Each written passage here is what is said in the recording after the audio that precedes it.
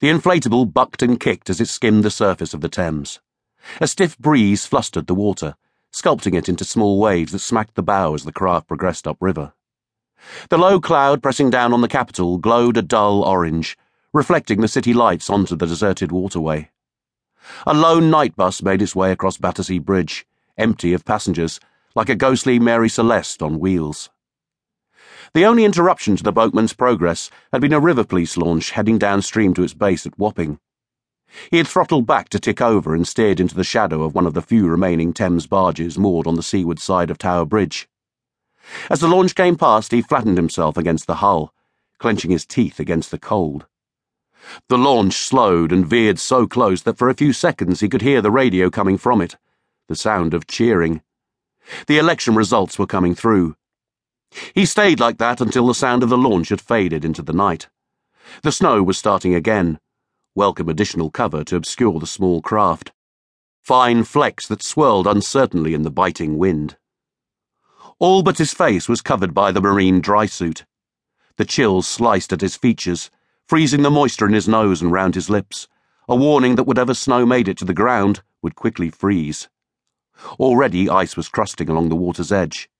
He decided to ignore it. Years ago he had taught himself not to worry about things that were out of his hands and focus on what he could control and what was ahead. Although he had never been there, he knew the layout of the hotel inside out. He had started with YouTube and the news reports of the opening, then read all the entries on TripAdvisor. It was amazing how much time people wasted recording their visits in mind-numbing detail.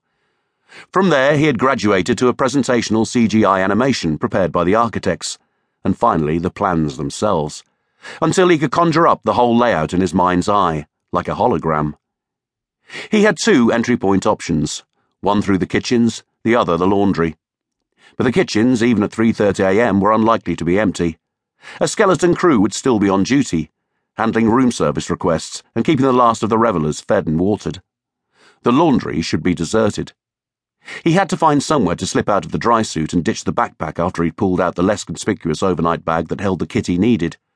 The weapon, a Glock 9mm with a titanium suppressor, and an extended 20-round magazine, much more than he required for what he expected to be a surgical strike.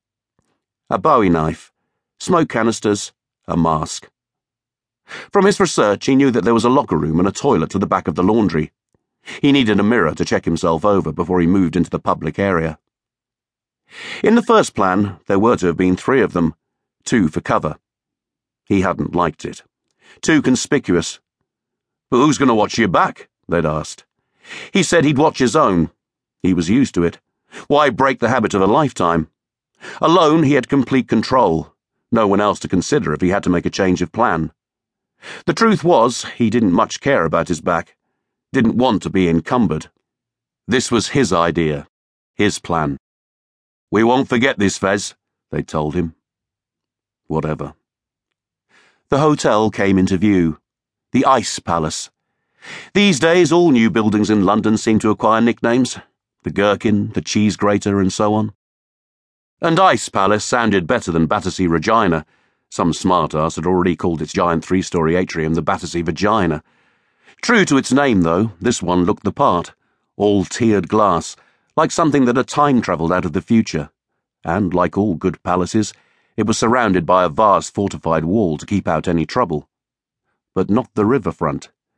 Didn't the architects have any sense of history? As the craft made its way towards the target, he reviewed his route once more. He was right to avoid going through the kitchens. Unless he could slip past the staff, he would have to take down whoever was there, which would be messy and risky. He didn't want collateral. There was only one target. The better option was through the laundry.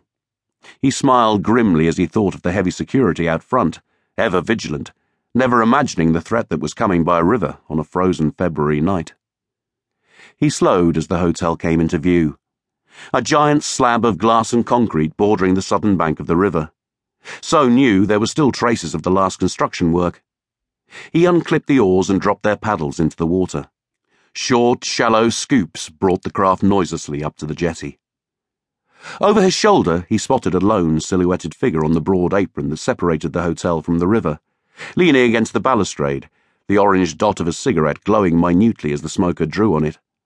The figure straightened, the cigarette suspended in front of him. As he watched, he unzipped the suit, felt for the Glock. One well-aimed shot and it would be that smoker's last gasp. But before he drew down his weapon, the man flicked the butt into the water, turned and ambled back out of the cold.